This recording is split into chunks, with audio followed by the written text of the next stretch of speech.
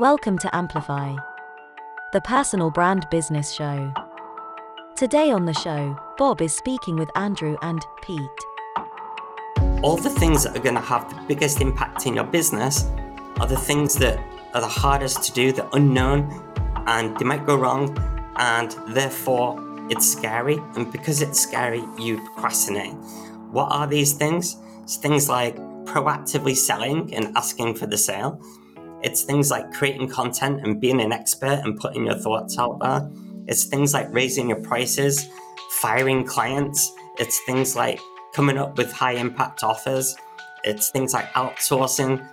There's a ton of things, and every entrepreneur hits what we call a confidence plateau. And if you are going it alone, you need to find people that can do that for you. Whether that's paying for a coach, whether that's finding a community, whether that's finding a mastermind. It's there's lots of people out there. There's lots of support out there that we can tap into to find that if we feel like we're missing it. And that's our responsibility. That's another thing that people can say, oh, it's good for you. You've got there's two of you. You can egg each other on. It's okay, yes, there's two of us. We need to make twice as much money than you do, though, to pay ourselves the same as what you could be paying you. It's it's your business, it's your responsibility. If you feel like you need that, go find it. Hi there, and welcome back to the Personal Brand Business Show. My name is Bob Gentle, and every week I speak with incredible people who share their secrets to building, marketing, and monetizing their expertise and the mindset you need for your business to grow and thrive. If you're a new listener or viewer, then take a second to subscribe, whether it's audio or video. And if you are a regular listener, consider sharing this show with one person, as it's the very best way you can help the show grow and help me reach more people. And if you are watching on YouTube, you're the best. Obviously give it a thumbs up, but do hit the subscribe button and the bell. That way you'll know it's coming next time. So this week I am really excited. It's not very often I have a double act on the show, and for me this is a double act of legend proportions. Andrew and Pete, welcome to the show. Oh, thank you so much. That was nice. Double act of legend proportions, Pete. That is my new LinkedIn bio, I think. Well, welcome back, I should say. You were last on the show. I checked. I wrote it down just in case I would forget. I think it was 2018. Wow. And I was thinking at the time, I think we did the interview in October, and then in January the pandemic kicked in, which I didn't think it was that long ago that all happened. But I think that's probably a good place to start, because when we spoke last time, I think you were just about to kick off a conference, and then all hell broke loose. And yeah, so maybe let's start there. And then we can go through the valley of the shadow of death, and then we can come to where we're at now. Our career so far, Bob. Great place to start. For a lot of people, I think. Yeah, that wasn't fun. We were right before then. So we did our very first Atomicon conference, which is our conference for small business owners, entrepreneurs, March 2019. It went so well. We had we sold 300 tickets, 350 tickets even in 5 days. Sold out this tiny room in Newcastle. We packed it full.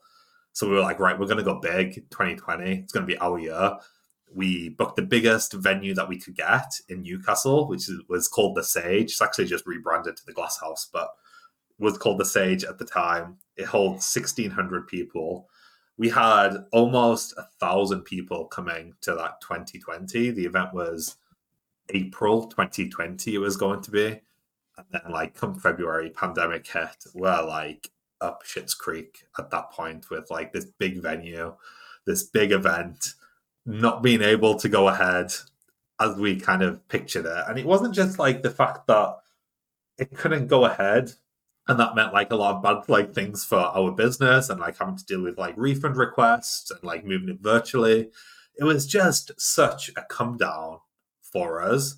We had been planning for over a year, this huge event, and it felt like the absolute pinnacle of our career to that point, getting that many people in a room for our event in Newcastle, and forgetting about the financials and the disappointment, just the mental capacity of that not happening, just something completely out of our control, just saying no, you can't do this.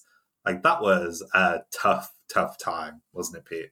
It was like the worst time of our lives, and every day it felt like we were having a panic attack. We actually thought we had COVID because we just couldn't breathe properly.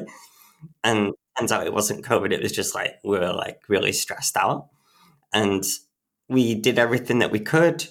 And things were a little bit tetchy, like between people. Like there was a period of time where it was like you can run events, and then it's like you can't. And in that period of time, people were like accusing us of being like murderers if we put on this event, like which technically wasn't cancelled at that point. And then eventually it was cancelled by the government. But it was this really crazy time. And then the thing is, everyone just thought it was going to be like a month or two. So we committed to the next event, which at the time we thought would be fine. Like we've got another year.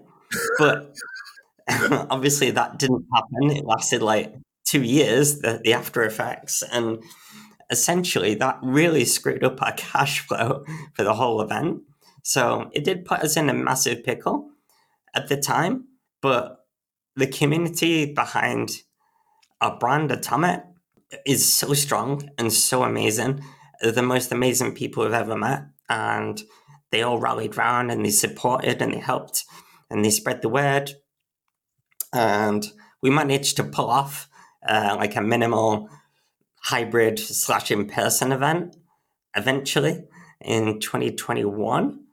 And so that was okay, but it wasn't great. It wasn't the thing that we'd built up to, And then finally, this year, we got to do the event that we've always wanted to do in the way we always wanted to do it. In the summer, the vibe was there. People were okay with hugging each other now.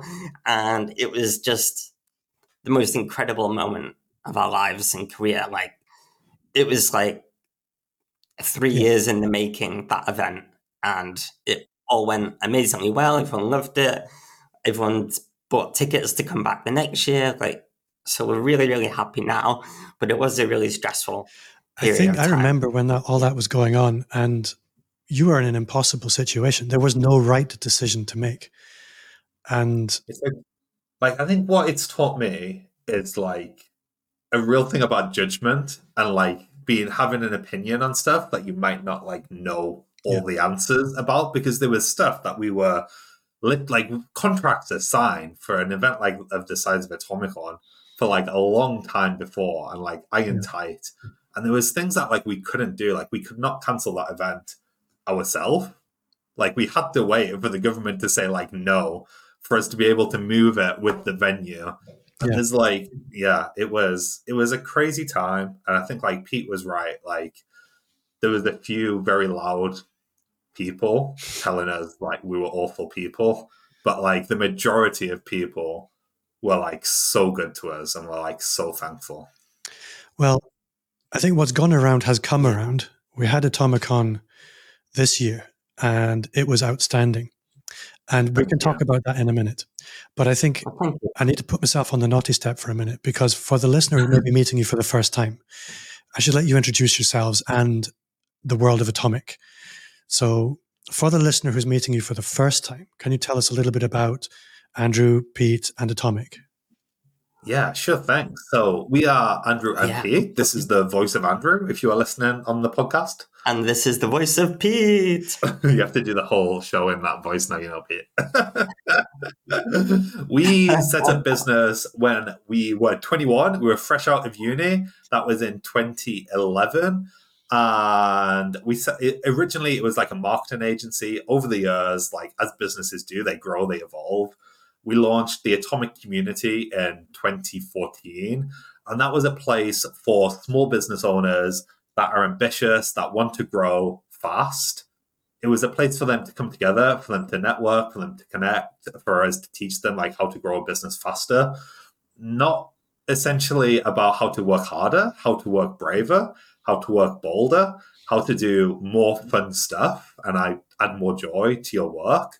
From that Atomic Community, lots of different great things have happened for us. For example, our conference, Atomicon.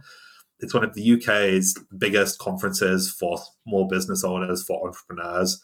We have a lot of fun there. It's like we're very experience driven. Like we want to create not just like content and trainings, but we want to like give people a good time.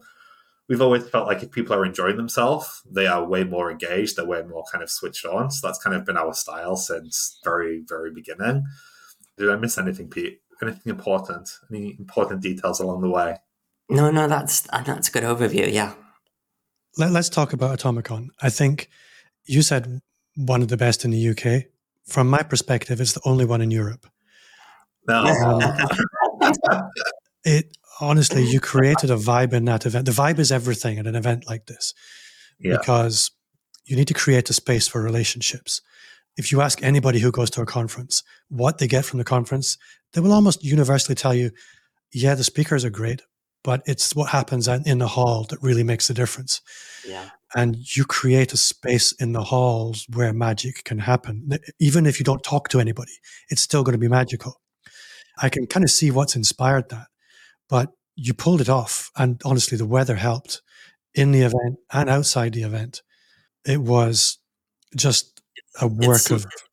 It's been a labor of love, and we've put so much effort into it and making sure that every detail is fully thought through. Like even when you walk into the bathroom, the restrooms, like there's mints there, right? Individually packaged mints for you to freshen your breath.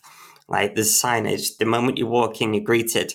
Even before you come to the event, like you get a chance to meet people. There's a matchmaker who can make introductions for you, so you don't have like any awkwardness. If you're an introvert, there's like a chill out zone. Like everything is fully thought through. And I think that just makes for like the experience to go really well. Because there's some amazing conferences out there. And then there's also a lot of conferences that just don't think about those things. And it does leave a little bit of a bad taste in your mouth. And if you've ever been to a conference that's made you feel a bit uncomfortable or it just wasn't a good experience, like please do consider other conferences, because they can be truly life-changing. And that's, for us, like our whole career changed after going to like certain conferences, and our minds just being expanded to all this new knowledge and the people we meet and the connections that stratospherically like made a jump in our business. And so we know the power of it, and that's why we're so passionate about it and the impact it can have in inspiring people and giving them the strategy and the connections and support to go forward.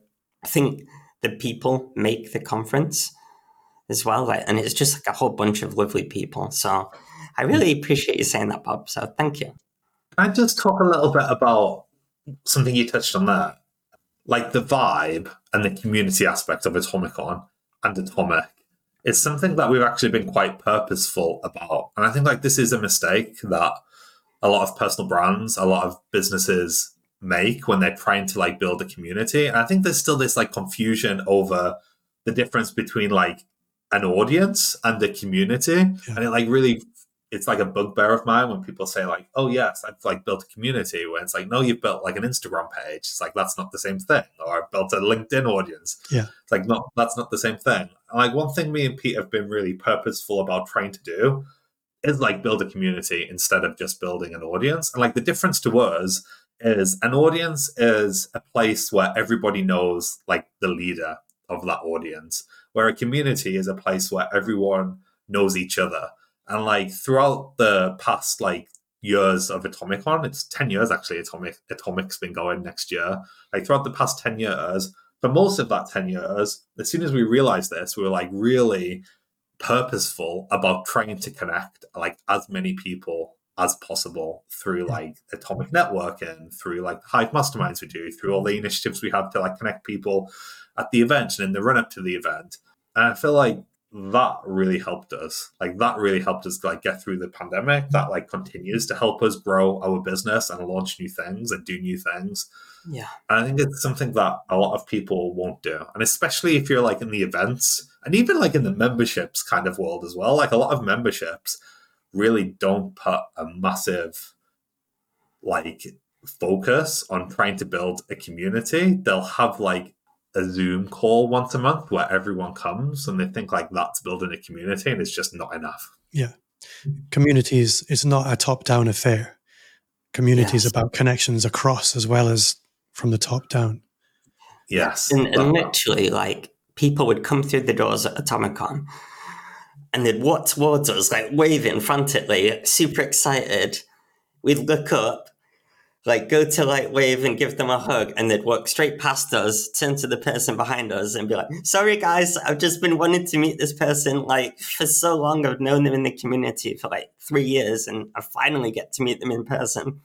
And that to us is amazing, you know, like, that's what we want. Because from a business perspective, like, although it's like a really nice vibe and it's makes everything so much nicer and more joyful, from a business perspective, if someone does something or someone buys something from you know, then everyone else also wants to buy it if they give like good feedback on it. So inevitably, like, one person buying leads to like hundreds or however many people in your audience, thousands. So it's like a really smart business move to do that as well.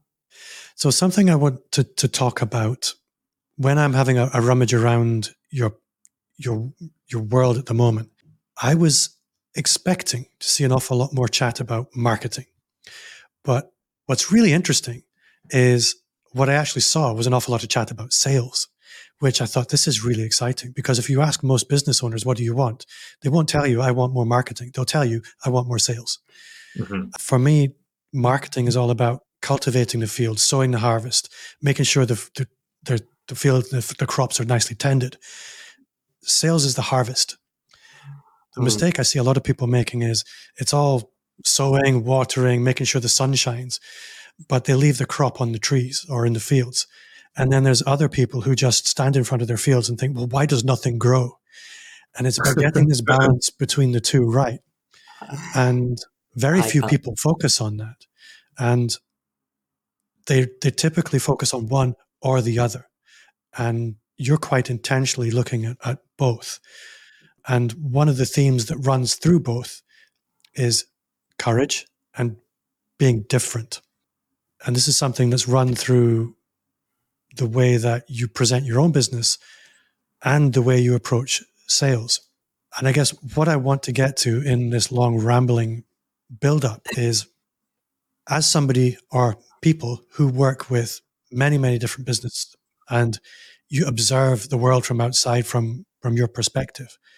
One of the things, if you were a sports coach, let's say you were a tennis coach, people come to you all the time to learn to play tennis.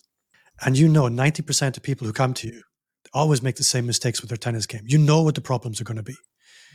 Yeah. So from your tennis coach perspective, when new businesses walk into the world of Atomicon or Atomic, where do you know you're going to be looking first? I can go for that. There's so many things.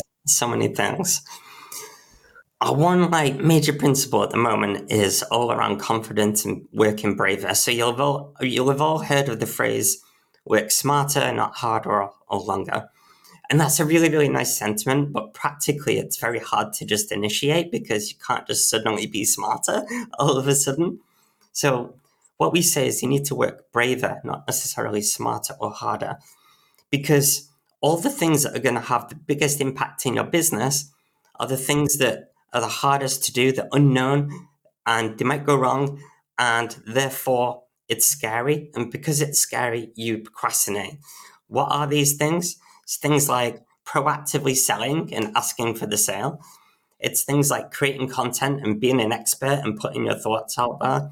It's things like raising your prices, firing clients. It's things like coming up with high impact offers. It's things like outsourcing. There's a ton of things, and every entrepreneur hits what we call a confidence plateau. Every entrepreneur. And the best entrepreneurs, the quickest growing entrepreneurs, are the ones that can overcome that, be aware of it and overcome it every single time they hit the next plateau. And if they don't, they're just going to be held back. It's like a chain around their ankle, and they're never going to be able to like get to that next level. Now, all these big scary things are just, if you zoom in, it's just a whole bunch of tiny little steps that are easily done, and they're very capable of doing it. but they see it often as one big giant leap, and it's not that. So it looks scary, but it's not. So we help people break down that. The thing that, like, if we were to come up with like a game plan for people, there's like 9 key areas, basically. This is all in our Become Atomic program that we have. Essentially, it starts with motivation, like, why are you doing this?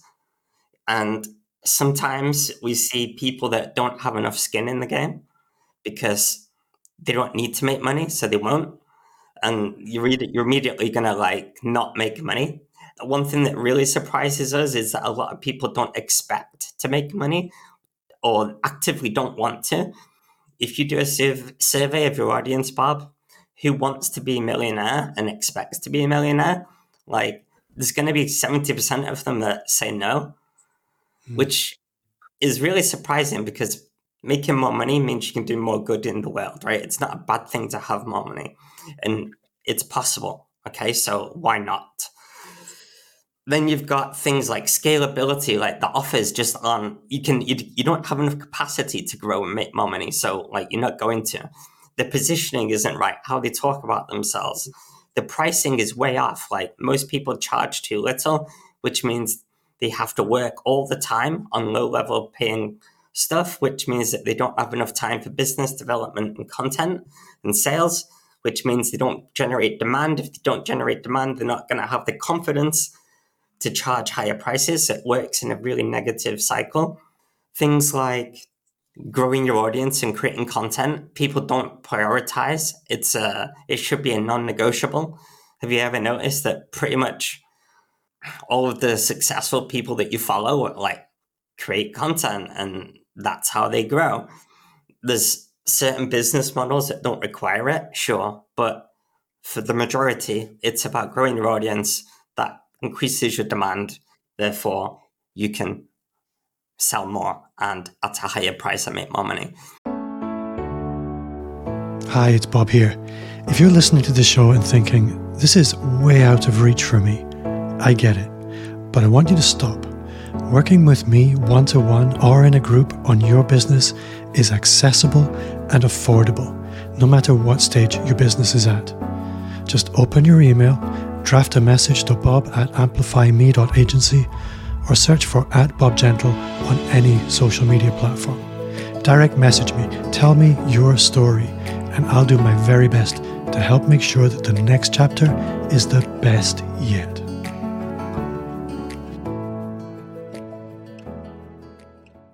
So I'd say like those are the main things, but there's like 9 key areas. Yeah.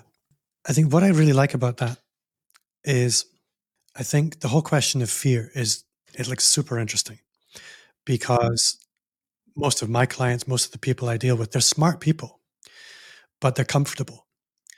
And I remember I hate to name drop, but I had Pat Flynn on the show just the other day, and I don't know if this is a before or after this one, but I asked him a similar question, and he said that most people, when they try to grow their business, they do it by just trying to make a marginal gain, incremental improvements. They maybe want to see a 20% increase in turnover. But the problem with that attitude is when you try and do that, you do it by fiddling with what you've already got. When if you were to look at, well, how could I make it 100% better? That forces you to think in terms of revolution. And that's where, as you described there, the fear is always going to come in. But the problem when you're trying to make... We have our own theory on that. Yeah, I'll go for it. We call it the big domino theory. And it's exactly right. And we share the same ethos there. Like most people try to go incrementally up. Like when we wanted to become paid speakers, we wanted to be like at the top of the game, speak at the biggest events. And what most people will do is start small and build up. Yeah. And if you add up the effort level of each of those increases, like if you say out of 10, it's like 8 out of 10 to go up a little bit more, 8 out of 10, 8 out of 10, 8 out of 10. Over 10 dominoes, that's like 80. Where if you were to put like an insane amount of effort into getting that huge first gig, all the other dominoes would knock over, all the future ones would knock over, and ultimately that would be a 10 out of 10 effort, but the rest would be dead easy. So it's like 10 effort versus 80, and it works out quicker. Yeah, and often, like, even though it feels like a big jump, like, what that big jump is actually just lots of small steps done quickly, rather than, like, procrastinating on, like, a lot of small steps, like, over time. Like, every big goal can be broken down. And, like, that's one thing that me and Peter are always very mindful of for ourselves. Like, what is the next thing? Like, how complacent are we? Like, what should be that next jump? Like, if we're not a little bit scared by our goals, it's like we're not kind of trying hard enough. Like, for example, one of these in action was like our speaking career. Like, we wanted to be paid like big bucks to speak, and we were just doing like free events at like local networking events.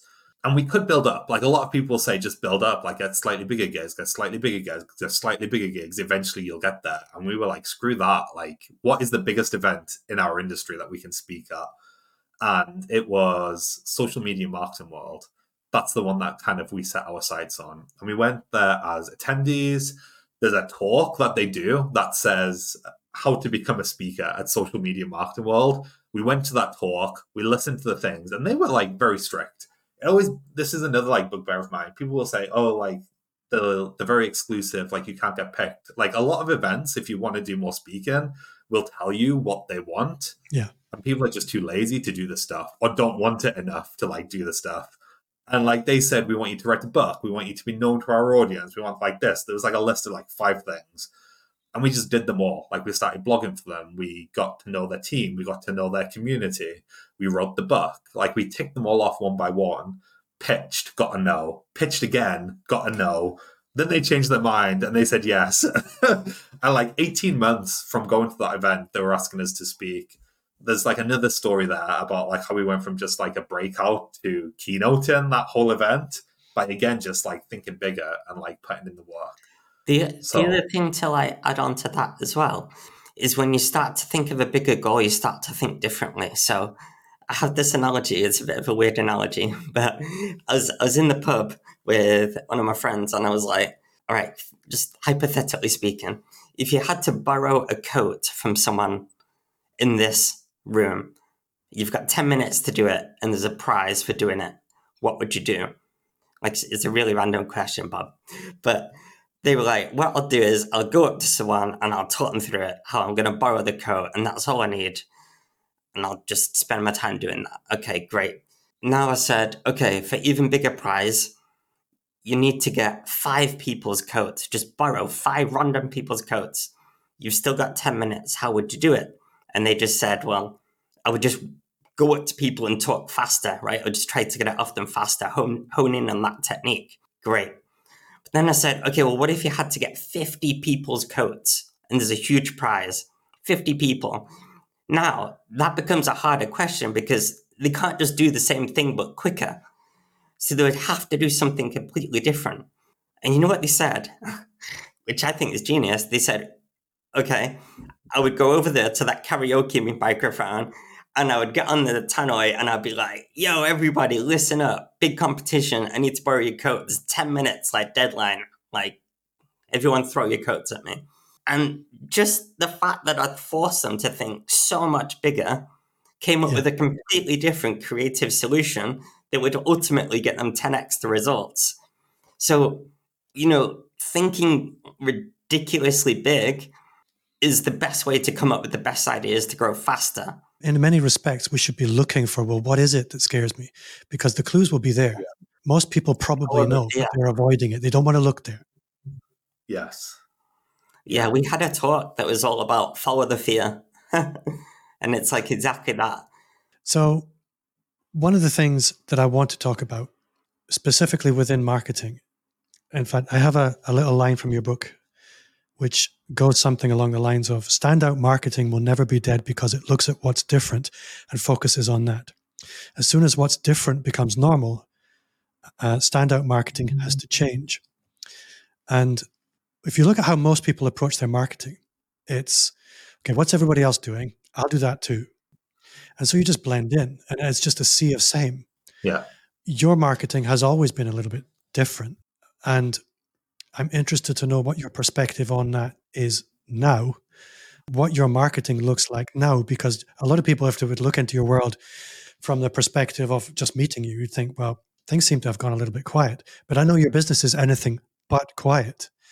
So what does different look like for you just now? And maybe you can educate me. What should different look like for me? That's somebody who's it's a really good question. I love that you asked that. For us, so we wrote that book in 2017, and like we 100% stand by. I'm going to caveat this actually because I can't remember exactly everything that's in the book, but like most of what you just said, we stand by still. In the book, it's pretty much universal principles. It's all good. Good. Don't worry. I need to reread that book to find out what's in it. We totally stand by like the fact that you need to stand out. I think if you are starting out and you don't have an audience yet, if you just like copy what other people are doing in your industry, you are going to struggle really hard. We realized that like pretty much instantly. Looking at our business now, where we have built this community, we got to a point between you and us and everyone else listening. We got to a point where I don't know if we've spoke about this on a podcast yet, Pete, but we got to a point where we were feeling, I don't want to say burnt out because I feel like that's a bit strong, but maybe like uninspired by the content that we were creating. We had kind of built the audience. We had have a really engaged audience.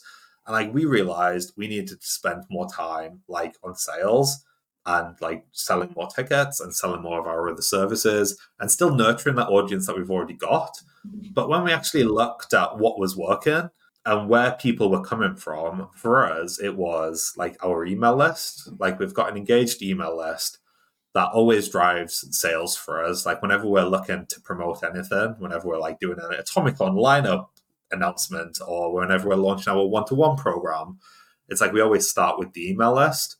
And it's funny because like that has not been quiet at all. Like we've kept up every single email because we value that so much. When you look at like our socials, we're not publishing there as much as we used to, like in 2015 to like 2020. Like 2015 to 2020, that 5 years, we were like prolifically creating video content and building our brand and going on podcasts and like doing all the stuff that you need to do. Like if you want to get your name out there, and we don't want to get complacent either because we realize that we do need to continue to grow that audience. I think we've had the luxury of putting in the hard work and being able to get the results from it. But it's not something that will last forever, like that quietness. It's something that we do want to like build up more. We do want to like get back on the content bandwagon in a different way. So like we've always been about doing like less is more. And when we were on content, we weren't like creating the same thing and just like publishing it everywhere. Like our big thing back in the day was YouTube. Like we did a lot on YouTube. We did it really well. We built our audience. We built our email list. We got a lot of like speaking gigs off the back of people watching our YouTube videos and thinking these guys are funny.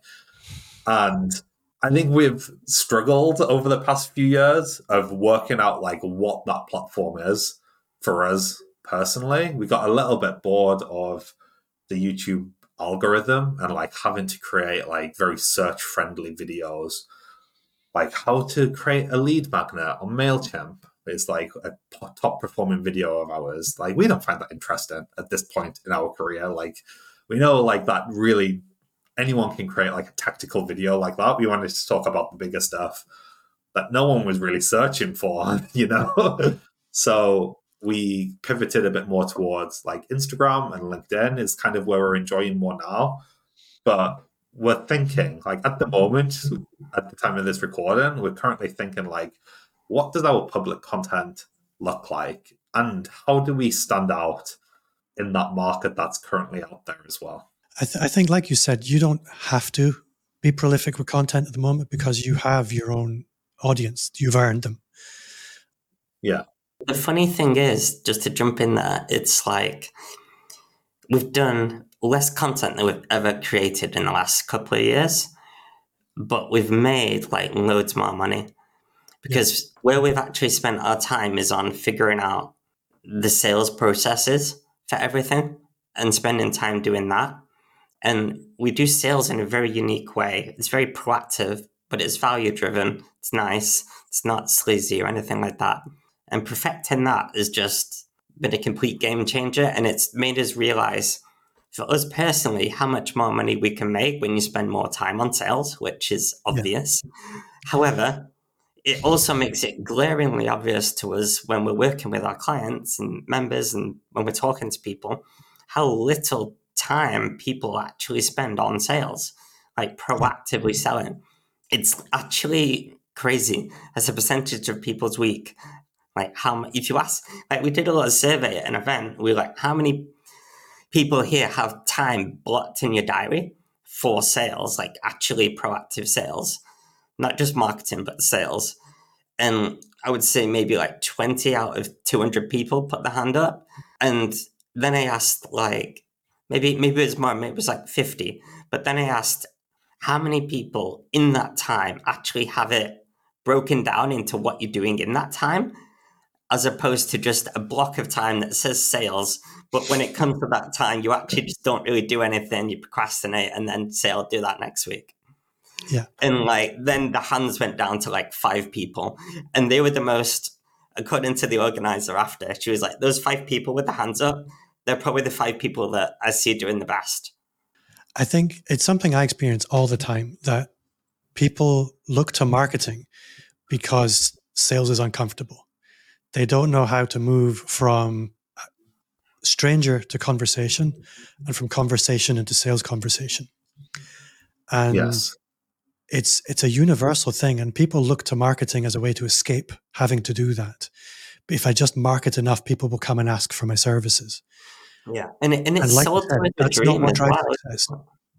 It's sold to as a dream. Like, you hear all these marketing gurus like do all this content marketing and, you know, even build the sales funnels and build the lead magnets and build a better website and business will just come to you. And it does not work like that. Like, I haven't met a single person where like that all just works perfectly smooth, you know? It works, but you have to add in more proactivity to make things happen all the time. Especially if you're selling one-to-one. Like, if you're selling one-to-one, people are not finding your website and looking at it and like booking the call. Not booking the call, like paying, like they're on the website for those one-to-one servers. In most of the times, like, yes, you're going to get some outliers that will do that. Like, most people have got a million questions that they want to ask first. And we need to be finding out in our audience, who are the people with the questions? How are we answering those questions? How are we being proactive and then getting them to ask us the questions so we can actually have like a sale? If it's something that's more like one-to-many, whether it's like a membership, course, or an event, it's like takes so much effort to sell those, like way more than what people think. Like the amount of effort we put into our Atomicon launch and making sure like all the copy is right, getting all the assets ready in time, like all the assets we give other people to share. I think it would surprise most people, like the amount of effort like us and our team like put into like getting that launch done well. And another event organizer once said to me, like, you're so lucky that you've got like a community. And I thought to myself when they said that to me, like, yes, we are lucky. Although I didn't like the word lucky because like that was hard work to build.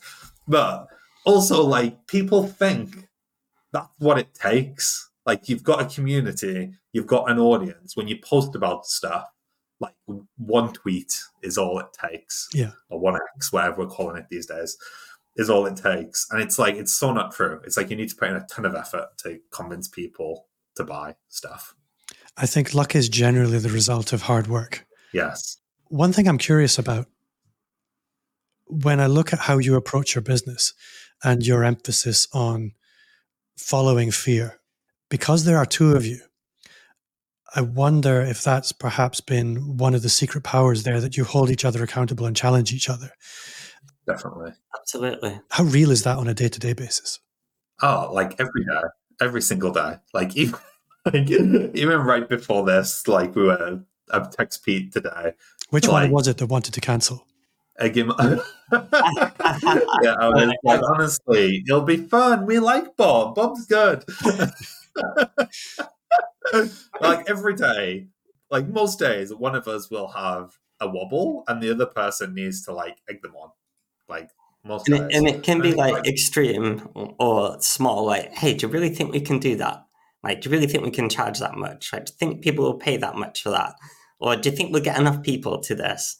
Or, hey, do you think that person will say yes?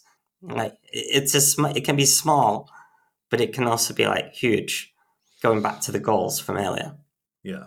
And if you are going it alone, like you need to find people that can do that for you, whether that's paying for a coach, whether that's finding a community, whether that's like finding a mastermind.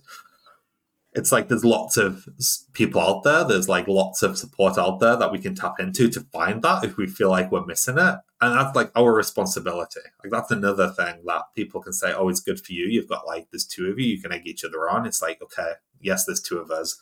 We need to make twice as much money than you do, though, to pay ourselves the same as what you could be paying you. It's like, it's your business, it's your responsibility. If you feel like you need that, like go find it. Yeah. Like in our accelerator program, we also have an accelerator program, by the way, where you can work with us like one-to-one. And essentially in that, I would say it's, depending on the person, it's like a 50-50 balance of here's the strategy, like here's what you need to do. And also the other 50%, no, really, you can do that. You are good enough. Like, no, actually, you can do that. Like, this is the only thing you need to do this week. Just do that first step. You'll be fine. Don't worry. It's like one impactful thing is worth 100 smaller things. So, and it's always the person's confidence that holds them back on that. And remember, it's not actually confidence. Confidence is the byproduct of taking action. It's bravery. It's knowing that it's scary, but making a considered approach to taking action, knowing that it'll pay off. And that's the real thing. You have to be brave in the face of fear, not just, like feeling that you should be confident before doing it. Like if you feel confident before you do it, it's not a big enough goal. I think this is one of the key advantages of a community is a lot of the things that we do in our world as business owners, especially online business owners working in content marketing, they're not normal. I mean, live streaming is not normal. Podcasting is not normal. YouTubing is not normal. These are weird things and they're generally uncomfortable. And I remember when I began this journey, I felt really vulnerable. What the hell are people going to think of me who aren't part of this world? And right then, I wasn't part of that world. I had no business doing a podcast. And surrounding yourself with people for whom it is normal normalizes the strange behavior for you. And that's a powerful and important thing. Those things that, when you see other people doing scary things all the time, it gives you permission to do scary things. Yeah. Like a really good example of that as well, like just taking us back to when we were starting, the very first webinar we did, we were absolutely crapping it. And like the way we got over that is we found someone else that was at our level, at our stage, and never done a webinar, wanted to do one. And we said to them, look, you do the webinar, like you deliver the content, we'll do all the tech, we'll set it all up, we'll press all the buttons. So on our first webinar, we'll press all the buttons, we'll make sure it's working. You just show up and do the presentation. We'll like split the load. It'll all be gravy. And like, I remember how scared we were. We probably had like 20 people or something on this webinar. Sounds like one of mine. And I just remember like, yeah, it was so scary. It was so scary. But like, that's how we did it. It's like, we just found other people that wanted to do similar things or that were already doing the stuff that we wanted to do to like egg each other on, because like me and Peter are at the same level. So like, even though like we can egg each other on, we're still looking for people that are further on than us that can help us take that next leap up as well. So I think this is probably a good place to wrap things up for today. I think maybe we're going to need to do a part 2 sometime because this was just too much fun. Maybe tell us, you have two core programs and Atomicon. You want to maybe just take a moment to tell us about that? Yeah, go on, Pete. Yes, sure. So we have the Become Atomic program. So that's there to teach you through the 9 stages of hyper growth to grow and scale your business. And essentially that comes with a community, masterminds. It's like all the support you need to go and grow your business. We then also have our Rebels Accelerator program. That is a one-to-one and group program where you work more intensively with us and we help you to fast track your business. And that's really, really exciting, very rewarding as well. And then also we have our Epic conference, Atomicon, and essentially that is on the 18th of June. And if you want to come, if you want to see what that's about, please do come check it out. It's absolutely amazing, really, really epic. You'll come away inspired. You'll come away motivated. You'll come away with loads of actionable advice that you can implement straight away to make more money. People were literally posting about tactics they were implementing straight away and making money like literally the same day, if not the day after. And all the connections and support for referrals, customers, collaborations, inspiration, accountability, and so forth. So it's all there, and we'd love to hang out and see you there. And I know you're coming as well, Bob. So who wouldn't want to come and meet Bob? I'll be there. And one of the things I loved about Atomicon, which I wasn't expecting and I probably should have, was you really had a very nice balance between the marketing and the sales and the mindset stuff in between. So no matter what your challenge in your business is, there will be people there who are there to share it and support in it. Yes. Andrew, I've had the best time. Thank you so much. But before I let you go, individually, and maybe Pete, you close your ears for a moment. Andrew, what's one thing you do now that you wish you'd started 5 years ago? One thing I do now that I wish I started 5 years ago, maybe not quite 5 years ago, like one thing that maybe more like 6 or 7 years ago, but we've definitely got better at this over time, has been our weekly schedule. So like the weekly schedule for us is what we think is the most impactful thing that we do. A lot of people will talk about like daily schedules and like daily things, and you need to do all of this stuff. I feel like the daily schedule is like pretty impossible. I don't know who's keeping up like a daily schedule where every single day looks the same. The way me and Pete look at it, like our time management, is our weekly schedule. What needs to get done on a weekly basis, and how are we like living by our calendar and just constantly making tweaks and constantly making improvements so we can like work less, have more fun, have more joy, not feel as stressed, not feel as burnt out. So getting better at sticking to that weekly schedule, I wish someone had taught us that like maybe 7-ish years ago when we first started doing this, and how to get better at it. Because I think it's not just impactful in terms of we get more done, it just like frees up headspace. Like if we essentially start each day knowing exactly what is that day is going to look like to like the minute. And like that's freeing in terms of like not worrying about the future, not worrying about getting everything done. Like everything has its place in our diary. I think including this podcast. Yeah, what I like about that, and my philosophy around time management is very similar, that when you schedule out your week, you can create space for the important and not just the urgent. Most people, if you just show up in a day, well, what do I need to do today? And none of that stuff is going to be the things that move the needle. Yes. So maybe there's a whole nother podcast episode there. Yeah, we could talk hours on that. Like, because we literally take it out for the full year. Like, we are so like hyper organized. I've never met anyone as organized as us. Like, it's really insane. It'll blow your mind if you saw. But the behind the scenes of what we have in place, it's a little bit crazy. But in a good way. I don't think you could pull off what you pull off without it. I mean, it's very easy to underestimate Andrew and Pete. But I would never do it because I have a good idea of what it takes to do what you do. And I'm glad there's a system, because if there wasn't, I'd be declaring witchcraft. That's funny. You're so kind. So, Pete, what's one thing you do now that you wish you'd started 5 years ago? And you can't have the I saw your answer, didn't I? It was a good answer, Andrew. Beat that. I think I would have to say being more proactive with sales. So, and putting more effort into sales. We have what we call hand raiser content. And we've got blogs on this if you want to check it out, which is a system for a proactive way of giving value to your audience, but it very cleverly segments and identifies who in your audience is a potential customer and potentially ready to invest in one of your services or products.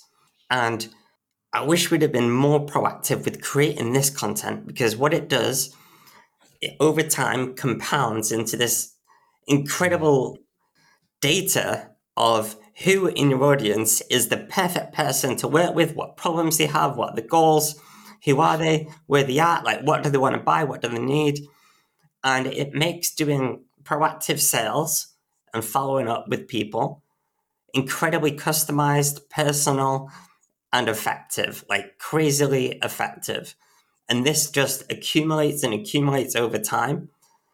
And that's the best thing like ever. Like right now, I can literally tell you who on our list has a problem with sales, how much money they make, how much like their email list is. Do they want to be a millionaire? Do they not want to be a millionaire? Do they have an iPhone or an Android?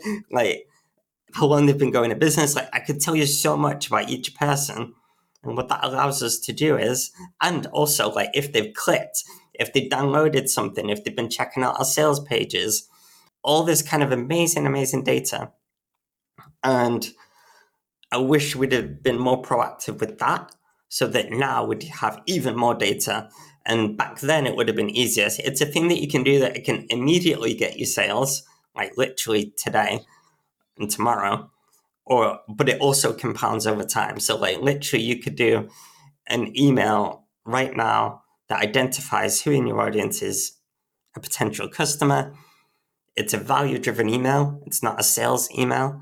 And based upon their actions on clicks and site visits, you can then follow up in a way that's personalized, that moves them on to the next stage of their journey at the point in which they are ready and feels good. And there's like nothing better than that for getting sales. So I'm familiar with the idea of hand raiser content, and I'll acknowledge you in originating my awareness of it. I had always seen it in the context of the one-off piece of content to generate a reaction. But thinking about the compound effect of that over time, how that aggregates up, that's actually pretty astonishing. I hadn't considered that. Like, for example, if you did an email right now, like, hey, I'd love to travel more. Like one of the things that often stops people from traveling more, like, is like these 4 things. Like, if you struggle with any of these things, like, please click on it and it'll relate to a blog or something. Like, you could say, hey, if you really struggle with sales, here's a blog. If you really struggle with outsourcing, like, click here, here's a blog. Like, based on those clicks, you know who in your audience struggles with those things. Yeah. So you could and there's some types of hand raiser content that is more timely. Like you will say if you're in the middle of like say if we're like launching Atomicon and putting the lineup, like we want to know like who's checked it out like within that week's period. But like we also want to know like if they've been previously, if they have this is the first time they've ever heard about Atomicon. So like the way we approach like our tagging system, we use ActiveCampaign. We love ActiveCampaign. We have like tags that are sticky that will like stay on the account. And we have tags that are like timely. It's like they've raised their hand like during this launch. And because of that, we'll do more. And if it's like one of our more expensive programs that requires a bit more of like personalization, we can like look into their account and like find all of that information out about them. Very, very useful. Very, very clever. We could do like an email segmentation of like people that are at the level that we need them to be for the program based on past data that we have on things that they've clicked on and surveys and quizzes that we've done, and people that have clicked in the last week and people that have the right problem. And we can basically just follow up with those people and invite them. Can I just quickly say as well, Pete, like, because I think when we start talking about this, the biggest objection people have is that like, I don't have a big audience, so I can't do that. But if you've got people on your email list or in your audience, you can do this. Like we've done this with people that have had like 20 people on their email list or like a few hundred people on their email list. You're not going to be able to sell like a bunch of cheap products. Like that's what most people do wrong. They'll like try to sell like a £25 course or something. But if you've got something that's valuable, that's a bit more expensive or like worth it, then, and you've got like a smaller audience, you can do a hand raiser campaign, get people onto a sales call and like make some more money like in the next week. Easy. I can absolutely see that. Yeah. I think I'm going to have to take myself to school next week. Here's like a really, really quick one. I know we're like running out of time. It's really, really Let's quick. do it. Right. Let's say you've worked with someone in the past. You've had a customer. You've got a tiny email list. Create a case study on that. Okay. And go, hey, if you want to go from like here to here, I've mapped it all out in this article. Like click here to read it. Right. This is exactly what so-and-so did. And in that article, it's like a case study. It highlights what you did for someone, the results they got, which is the win that you sell, the transformation you sell. And then the next day or a few days later, follow up with anyone that clicks on that, because they're probably like open to buying your thing. Like that's a really, really easy, quick campaign that almost anyone can do. And I think the lesson there is don't wait for them to call you. Use the intelligence that you generate to decide who to call. Exactly. Like people might click on it and then you've got a buy button at the end of that, or a book a call button, and no one will click on it. And you're like, oh, well, I tried. No, you didn't. Like, this is what we mean by be proactive. Like people aren't just going to like take action by themselves. You need to like go, hey, like, come on, check this out. Let me talk to you about this. Like, you need to hear about it in a nice way. You know, that seemed kind of threatening, but in a nice way. You know, it's like, hey, I noticed you clicked on this. I'd really love to work with you. I've checked out your profile. Like, this is maybe a B2B example. Like, I've checked out your profile. I think you'd be the perfect fit. I'd love to hop on a call. If not, no pressure. But I see you do this. This is what I work in. Like, let's chat. Like, there's no harm in that. Andrew, Pete, you have been awesome. You've been very generous with your time and your knowledge, and I'm so grateful. For you at home, listening or watching, that does bring us to the end of another episode. Thank you for listening. And if you did enjoy this episode, then I would love you to leave a 5-star review. That's 5, not 4 or 3, wherever you listen to podcasts. If you're on YouTube, that requires a thumbs up, and comments are awesome. And don't forget to subscribe before you go off for dinner. Thank you so much for having us, Bob. That's been such a pleasure. And thank you everyone for listening. The pleasure's all mine. Look forward to seeing you in the summer. Woohoo. Yes. See you at Tamacon.